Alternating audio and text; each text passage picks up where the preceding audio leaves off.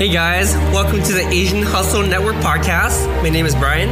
And my name is Maggie. And we interview Asian entrepreneurs around the world to amplify their voices and empower Asians to pursue their dreams and goals. We believe that each person has a message and a unique story from their entrepreneurial journey that they can share with all of us. Hi everyone, welcome to the Asian Hustle Network podcast. Today we have a very special guest. Her name is Phoebe Yu.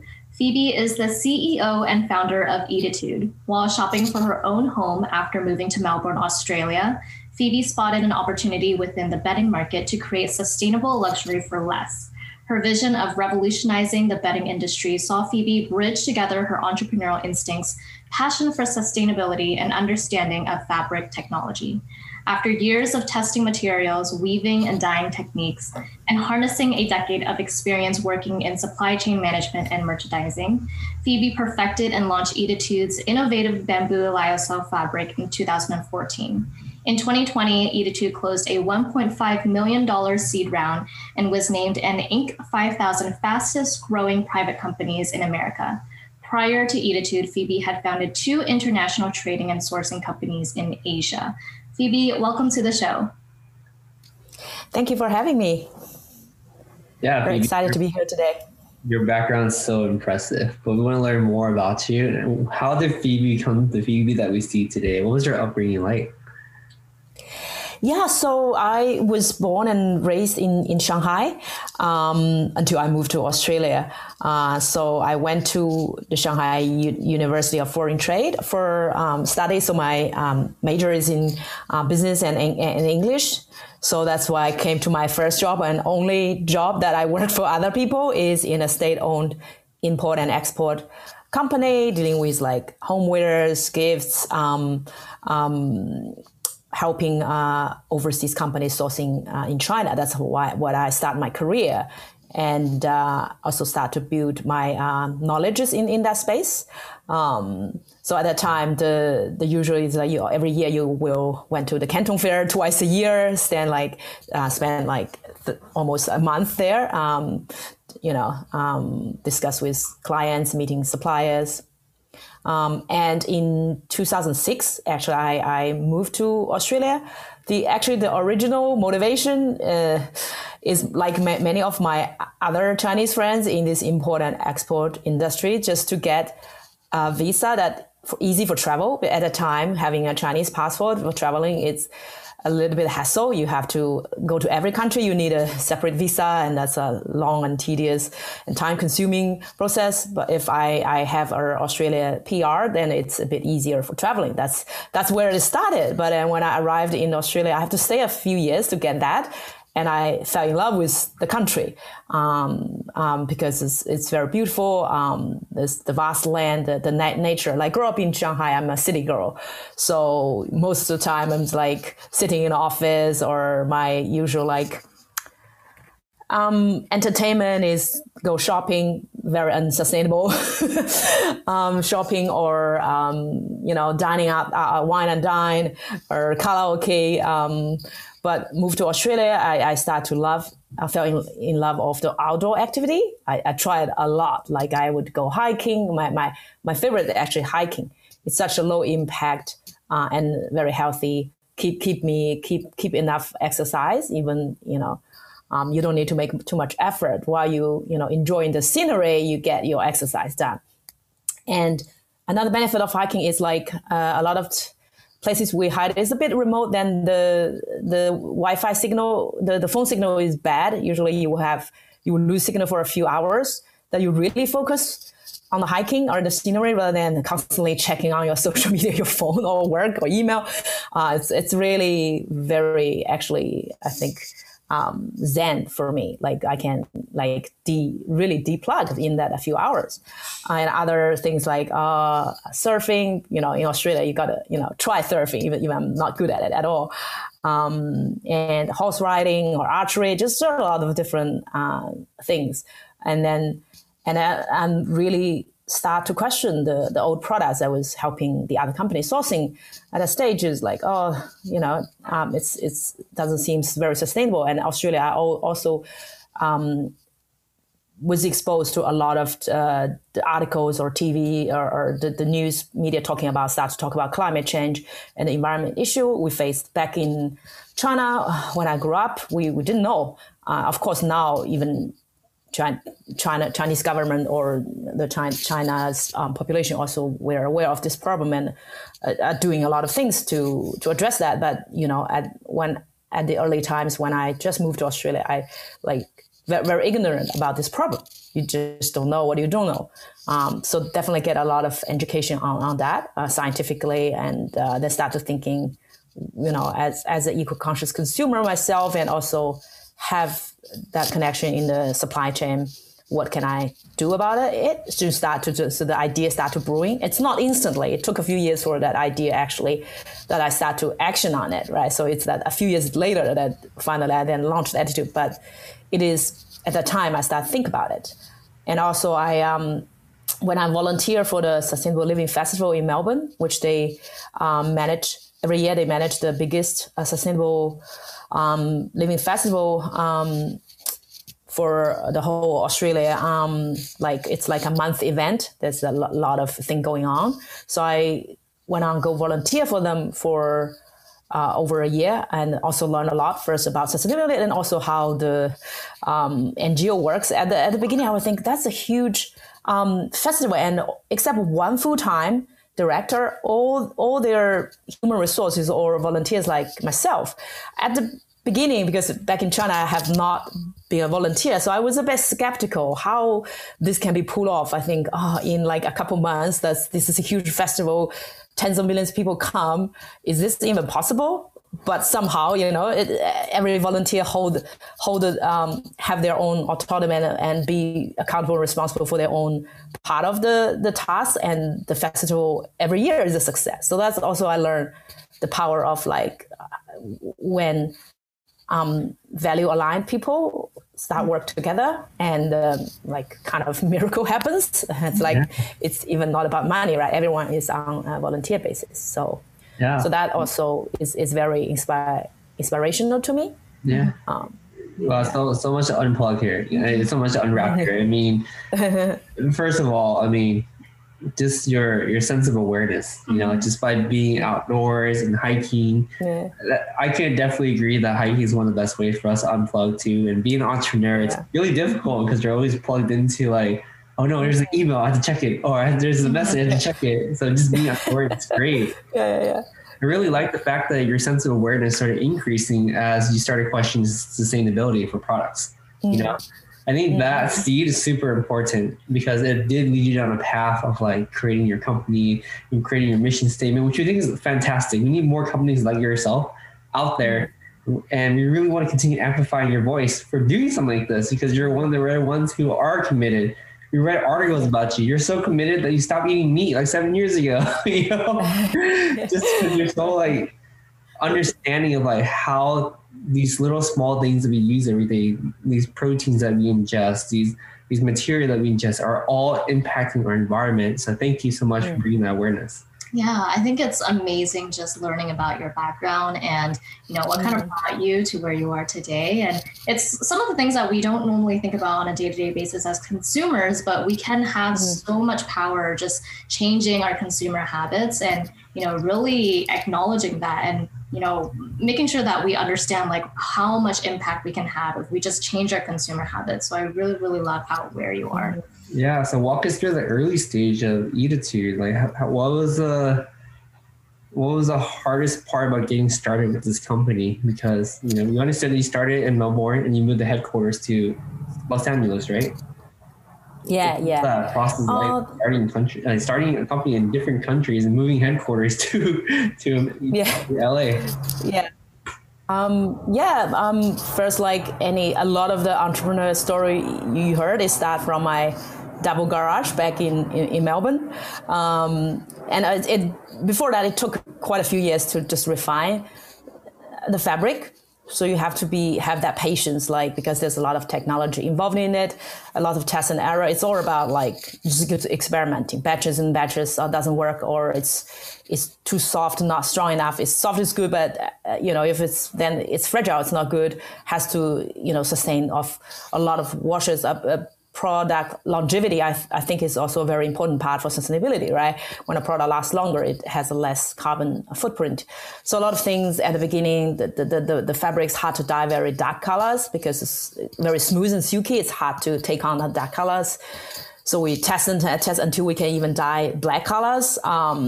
So just has to be spend time on it. And I bootstrapped it. So the savings I had from my first trading company, sourcing company, I pretty much all put in Attitude. Or at that time, I still kind of consulting for some people sourcing in China to just get some cash to keep supporting when Attitude is not generate enough revenue to cover the cost. And for a long time, I didn't have a salary. I might start to hire people to pay them a salary, but like I don't draw a salary. I live on my own savings, so because otherwise the company won't have enough cash to run. So that could be a hurdle for people who doesn't have saving. So like now Attitude is already my second or third, startup. Before that, I have some savings. So that's also the initial, otherwise I might not be able to afford to bootstrap that. I have to, day one, I have to raise some money, right?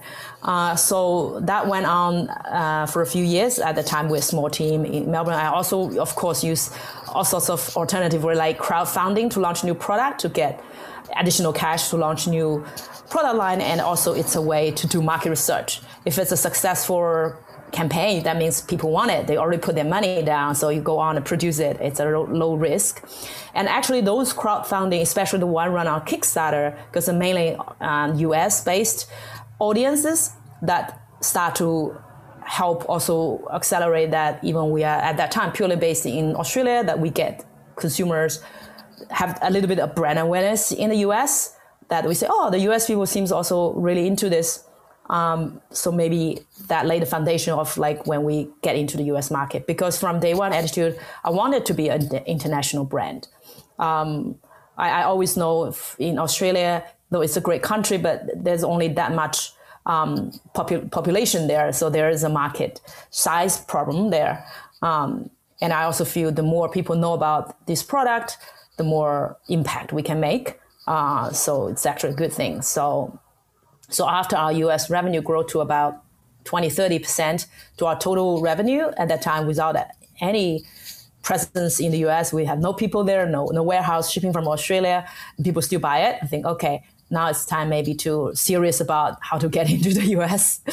So that's why I started to try to find a business partner in the US. I also know this is a very competitive market. I might start to learn a bit how things in Australia works, the digital marketing, the e-commerce landscape. But the US is way more competitive, so I don't really think just me alone. I probably it will work very fine. So I start to hunting for a great business partner, which is later my US co-founder Kat joined, which in early 2018. So we launched the .com end of 2017, but still without any, people representative in the US, but we did got a 3PL that to put stock there that we can ship from within the US. And then soon I met Kat on AngelList. So I was like putting on ads on AngelList, looking for a business partner in the US. And she found us, and I sent her a set of sheets and she fell in love with it. Also, the husband is super excited about this. So got the family approval. So this is a great product you should involve in. So we start to work, collaborate online for a few months collectively to push the US market. And then we got accepted in an accelerator in New York, the Entrepreneur Roundtable Accelerator, ERA, which is a great program. So mid of 2018, so I just fly to New York. I think when the ERA say, hey, okay, Phoebe, you're in, I just like bought air tickets and fly to the US within a week. So at that stage, so see, that's where an Australia passport is useful, that I don't need to go through the visa process, because it's within 3 months. If you only stay in 3 months, that's you don't need a visa. So I can instantly react to the opportunity because they need both founder to be present there, especially. So did 4 months. That's very extensive because every day the program is very full, a lot of training, how to refine your marketing strategy, refine your message, how to pitch, especially the pitching part, how to raise money. And so every day I get up pretty early, do the full day, and at night I kind of stay late because I still need to manage the Australian team. So manage it like 2 time zone. So that 4 months, but I always know, okay, 4 months, but I cannot run like that for a year. So I can do it 4 months, but we're very aware of it. We actually took a break because there's July 4th. So that's like a public holiday. And my co-founder Kat and my husband both have birthday on that day. So we actually took a short break. Even the accelerator have a long weekend holiday. So we took a break, rest a few days and recharge and, finish the next. But I definitely think that's really helpful program, especially for me. I don't have a very extensive network in the US. So that really helped also a lot of the very helpful networks, investor introduction. So most of our investors on the cap table are from New York or East Coast, a lot from the ERA network. So that really helped. That's awesome. So after graduation, then we moved down to Los Angeles because we always know New York is temporary just for the program. Though Kat has been living in New York 20 years, but she planned to move down to California too when she joined. So that's the goal at the beginning, because we know East Coast, it's just very hard to work with Australian team. It's just there's no work-life balance if we choose New York East Coast as our headquarters to try to work with the Australian team. So West Coast is much better. So we moved down to Los Angeles November 2018. So then we start to grow the US team from then. Before we moved down, we already hired our first hire remotely in Los Angeles, set up our office in a co-working place. And then when we came down, we hired another 2. And also interestingly, at the time, during the whole accelerator, Kat is pregnant and have her first children, that year, November. So proved you can, raise kids and run a successful startup. So, and then the company start to really ramping up and grow really fast from that point on. We raised a couple of notes before that seed round, 1.5 million. So, and then until we're ready to raise a seed round. So the team from originally when I left Australia, we have 4 people plus me 5. Now we have 27. 18 in the area, 9 back in Australia. We grow the team in both offices. And I think because day one, we are very comfortable work like remotely or across time region. So the COVID didn't hit us that much. People suddenly have to get used to how to collaborate online or in a virtual background. The US AU team is always talk on Zoom or Google Hangout or use Slack and Asana, before the COVID hit. So I think we're quite lucky, actually positioned very well for that crisis. Yeah, I mean, I just want to give you guys a shout out because you made it sound very, very easy. Especially the bootstrapping part. It's extremely difficult for a lot of founders. Most founders don't plan for that long of a bootstrap or that runway. It's super important to consider. Yeah, I just wanted to say it's just so amazing just seeing your progress. And I can see why, you were able to expand in the United States, because I feel like a lot of consumers in the United States, they really want to live their values now, right? And they focus a lot on sustainability. They look into what am I actually purchasing? Is it actually going to be a good impact on the world? Yeah. And, I think there's a really big market for that in the United States. And I want to know, right after you kind of moved your headquarters to the United States, you were able to expand and you started, you started fundraising. What was that internal process of fundraising like for you? And did you go through any challenges in the process of fundraising at that time? Yeah, I also want to highlight the challenges of being a female founder as well. Something that we look to continue to break down and inspire members of our community in order to take more action. We want to support more female founders. Yeah, female, and we are also a minority group as well. Yeah. Yes. I think yes, definitely maybe by statistic, it's way less. Especially I think US is a little bit better than Australia. Australia overall just raising money is a bit harder because the VC industry there is much smaller, right? A little bit less vibrant. So US already have more opportunity, and also the risk tolerance is also a bit higher. They can bet on a bit early stage companies.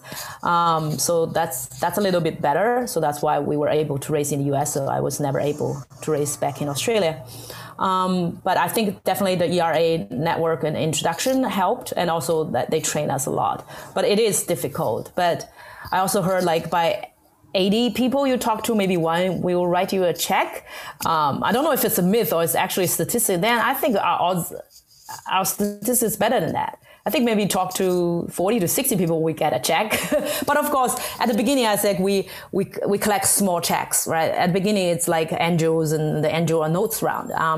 So you can start small. I think these days, entrepreneurs actually have a lot of choices instead of going instantly to aim a very big round when you have not proven. Start to raise notes and then use that money to make some progress, and then show the people that, oh, I can make progress with this money and very efficient. Then the initial people who will back you, if they have more money, they will be in the second round, and then they will convince other people, and other people say, oh, okay, this is now a little bit bigger. Instead of one big round, you actually space that into different milestones and show them that you can consistently hit what you said you're going to do. That's how the trust built.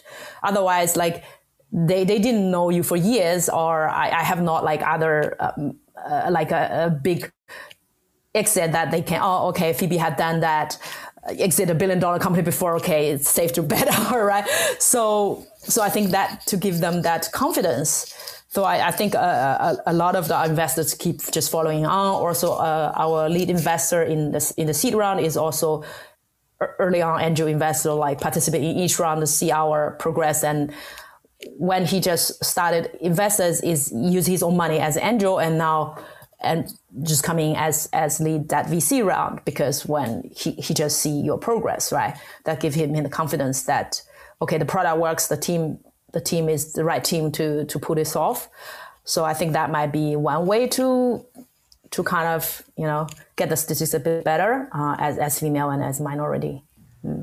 Wow, that is amazing. Yeah, I love that. Yeah, I know like you're doing so much and you have done so much already.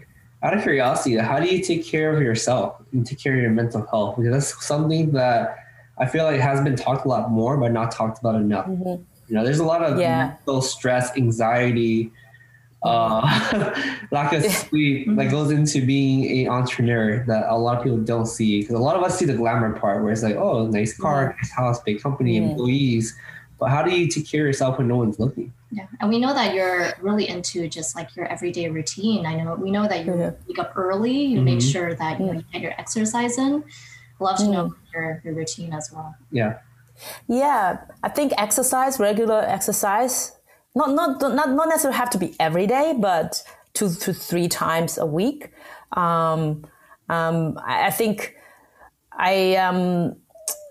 I think the best thing I got into is CrossFit a few years ago. I actually got into that prepare for my wedding. I just want to look good in the wedding dress.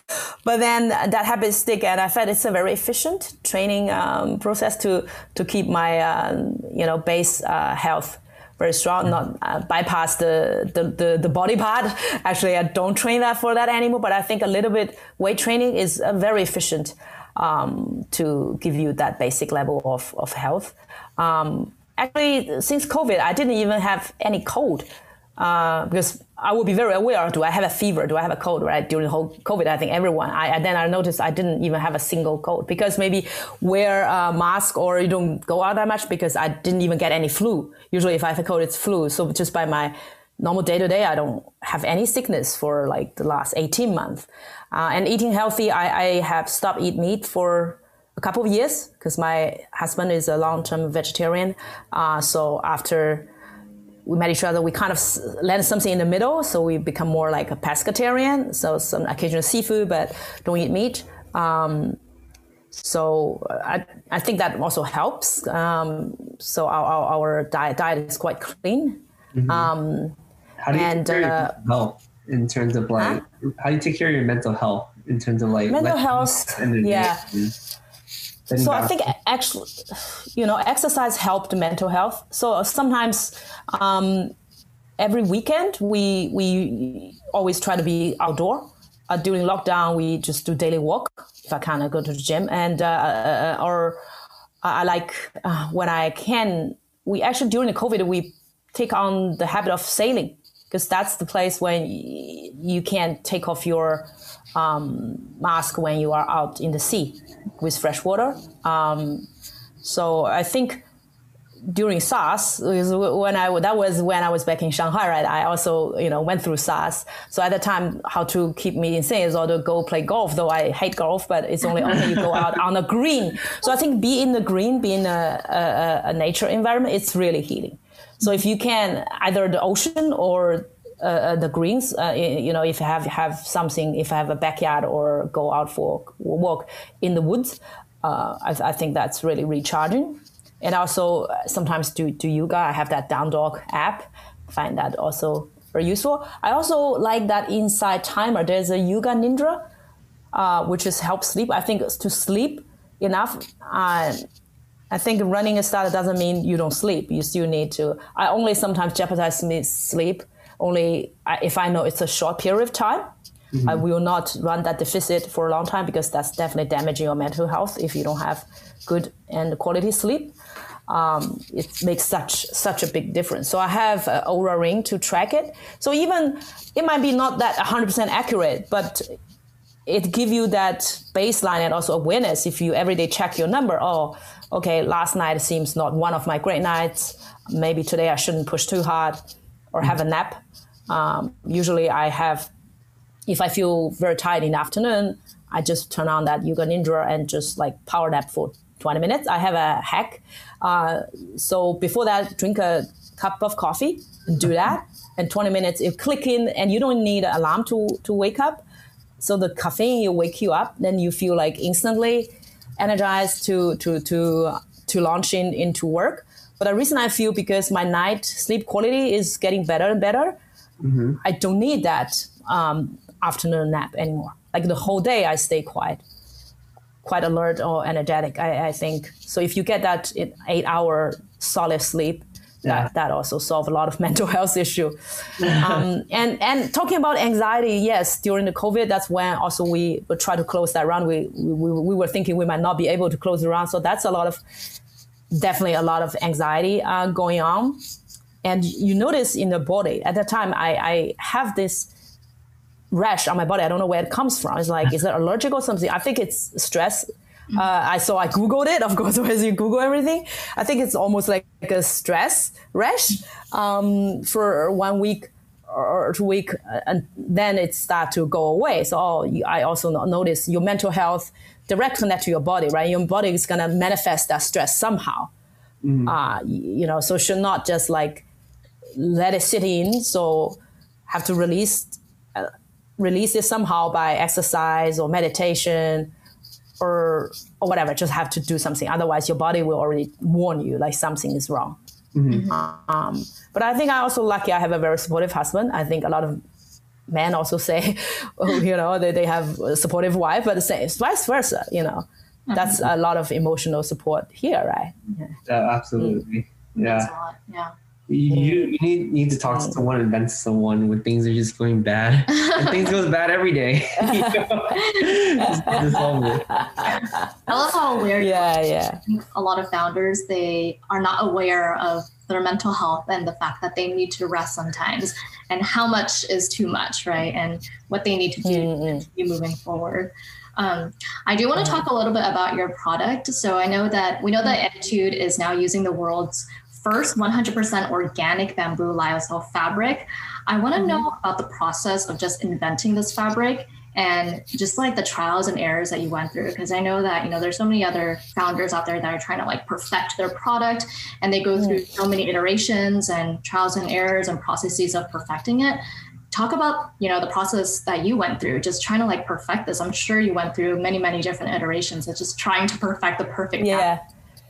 Yeah.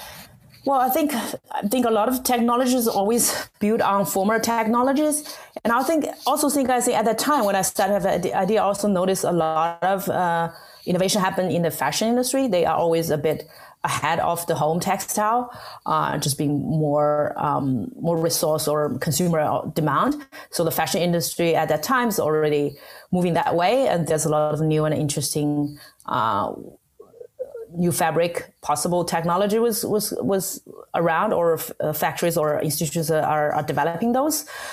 So the bamboo lyocell technology is kind of to turn bamboo into fabric is not that new. It's actually already been around 20, 30 years, but the first and the second generation is not that eco-friendly, sustainable as you think it was. But the bamboo itself, yes, but the process, which is rayon and viscose process, is still use toxic materials that need a lot of water. So the lyocell technology is kind of standing on the former technology, but they refine that process to use organic Amazon to dissolve the bamboo, so there's no harmful chemical involved, and also really refine that to turn that into a closed loop production that we recycle the water and the resolution itself within it. So it's more efficient and also much more sustainable. So last year we actually did a 3-party LCCA report analysis to just compare our production to cotton. So it kind of scientifically approved. It saved 500 times more water. So one sheet said, our sheet said, one sheet said only use 18 gallons, while a cotton one use 8,000 gallons. But a lot of the water usage of cotton is really on, you grow the cotton that need a lot of water, which bamboo rely on rainwater, which almost like none. The most water consumption, as interestingly, not in the production, because we also recycle the water in the production, it's actually come from the electricity we use, because you need a machinery to still dissolve the pulp and spun that into a fiber. And to generate electricity, you need some amount of water. So that's almost like very minimal. So we also like fully carbon neutral now. So just to see how we can just like the least impact on our product. Yeah, that's amazing. I love just learning about the science behind it and how you're continually trying to find ways to be more sustainable. Mm-hmm. I like that. Yeah. And so aside from bedding, today you also offer like sleepwear and accessories, bath towels, robes, and so many other different products. When did you decide, okay, now we should probably expand past bedding and go into all these different other products? And what was that process like when you decided to kind of expand into other products? Yeah. So the sleepwear, the PJ is really, the consumer asked for it. Mm-hmm. So the consumer write to us, your bedding is so comfortable. Sometimes they just wear the flat sheet and lounging around. I guess just want to be wrapped into that silky fabric. They say, can you make that into proper PJs that we can actually wear? I think, sure, if you want it. It's just cut and sew. It's the same fabric. So that's actually really purely from the consumer demand. And then since then, it's always been popular. Especially during COVID, PJ is selling really well. Everyone want to, very comfortable, soft material and just like lounging, even work from home.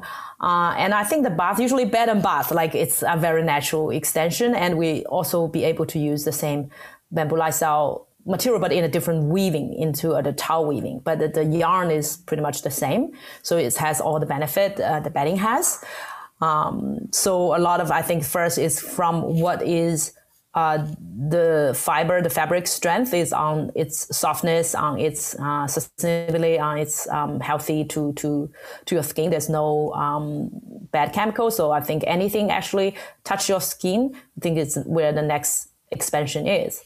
Like more like, that will be something around your skin that I think we can all explore. So that's what the sorting. So play on strengths, definitely. Like I would not go on, okay, how about we make a shoe? Like I know nothing about shoe, right? Or we might not even,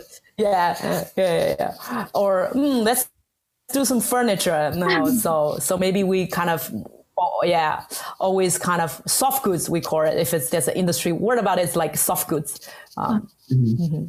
Yeah, that's good. I love how you kind of incorporate your customers' feedback because it's so important. Yeah.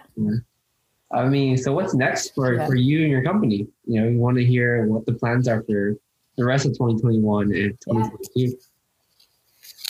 I think the next big milestone. So I think we are very close to be or B Corp. So there's some final steps, and So hopefully that can be realized this year. And also we are finalize we want to also commit to a few of the United Nations environment goals, the UN SDG goals.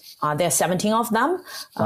We are still, we will commit to 3 to 4 of them and have a roadmap. So we are already carbon neutral. We probably want to look further how to be carbon negative. So not even just neutral, but also how to take back, or historically how much we generated. So definitely pushing more in that boundary. And this year, a big project also refine our packaging to be also more sustainable and also look good. And also keep pushing on the revenue side. So probably, launch new products, new colors. There's a lot going on. I love the ambition and I love the vision. So thank you for doing that. Yeah, we're excited to hear more from Ettitude. So I do have a question. I want to know, like, as a consumer, in your perspective, what are some habits that consumers can adopt to ensure that they're more eco-conscious and promoting sustainability? Like, if I just don't know where to start, right? But I do want to make a good impact on our environment, and I do want to promote sustainability. Do you have any tips on consumer habits that we can adopt? I think the most impact is always like consume less. It's even, okay, our product is a bit better than conventional, but it still have an impact. If you can recycle or reuse, it's always better. So, and if you buy new products, make sure it's high quality, it has a long product life cycle, or the company might figure out a way how to recycle it. So it also has minimum impact. I think it's the first step. I'm not sure if anyone can give up meat, but actually consume less meat is also, that's a lot of emission there. But I love those like Beyond Meat. I think, I still sometimes missing that taste. It's fine, right? We're human. But so it's all about entrepreneur figure out product that as good as the conventional ones, that they shouldn't like want a consumer to sacrifice, right? So I think buy less, buy multifunction things. So if one thing suits like multifunction thing, is also cut waste. And also if you can repair something, not just throw it away, try to repair it. So definitely love what Patagonia do that, like repair things. It's almost also significant cut the carbon emission of a product. And yeah, if you can walk, then walk or bike instead of drive everywhere. So we also encourage in the company to carpooling or I'm thinking of buying a bike. Yeah. So during COVID, you can see the area, the air is so clear. You can see really far. You can see the snow mountains. You can see up to the sea, where now you can't see it, and the smog coming back again. It's very obvious evidence, right? Yeah. That's very helpful. Thank you so much, Phoebe. So we have one last question for you, and that is, if you could give one advice to an aspiring entrepreneur, what would that one advice be? Yeah, I have one of my favorite. So some people always laugh at just ask a ton of advice and then actively ignore most of it, because nobody knows your company better than you. So even in ERA, we have a lot of advisor mentors. Sometimes they come in and give 180-degree different advices, right? If you don't have your own thought process, who you should listen, then you don't know what to do. You're also like froze, like, okay, this person said A, that person said B, what should I do, right? So you should trust yourself that you know what's the best for your company. But to hear a lot of advice, to take feedback, it's just they might show you the blind spot you didn't aware before, then you can make a good decision based on that. But you definitely need to make your own thinking and what's the best solution for your company at that particular moment. some advice may be correct, but not yet. Maybe 2 years down the road, what is the best solution for at that particular time for your particular company, is what people need to think about. Otherwise, there's so many advice everywhere. Yeah, that's really helpful. Yeah, so it's listen, but don't be overly influenced by everyone. Yeah, exactly. That's great advice. Yeah, really good advice. Where can our listeners find out more about you and Ettitude online? Yeah, well, definitely visit our website. And if you're interested in our impact report, talking about the sustainable effort and we put in, so you just look at the footer. There's a link called Impact that's linked to our last year's impact report, which is also our first impact report. We will release one each year from now on. So there's a lot of data in there. If you're interested to read, you can know a lot about our products, our internal process, our company culture. And they can always find me on LinkedIn. Happy to connect with any other entrepreneurs. Awesome. Well, thank you so much, Phoebe. It was amazing hearing your story today. Thank you so much for being on our podcast. Thank you, Phoebe. Appreciate it. Thank you for... Hey guys, we hope you enjoyed this episode. Please subscribe to the show. We would like to get to the top 10 on iTunes, so be sure to leave us a 5-star review. We release an episode every single Wednesday, so stay tuned. Thank you guys so much. This podcast was made with Descript. Descript is a groundbreaking new media tool that allows creators to edit audio and video like a text document and create a realistic clone of their own voice for seamless edits. Please check out our Patreon at Asian Hustle Network. We want Asian to continue being meaningful and give back to the Asian community. If you enjoy our podcast and would like to contribute to our feature, we hope you become a patron.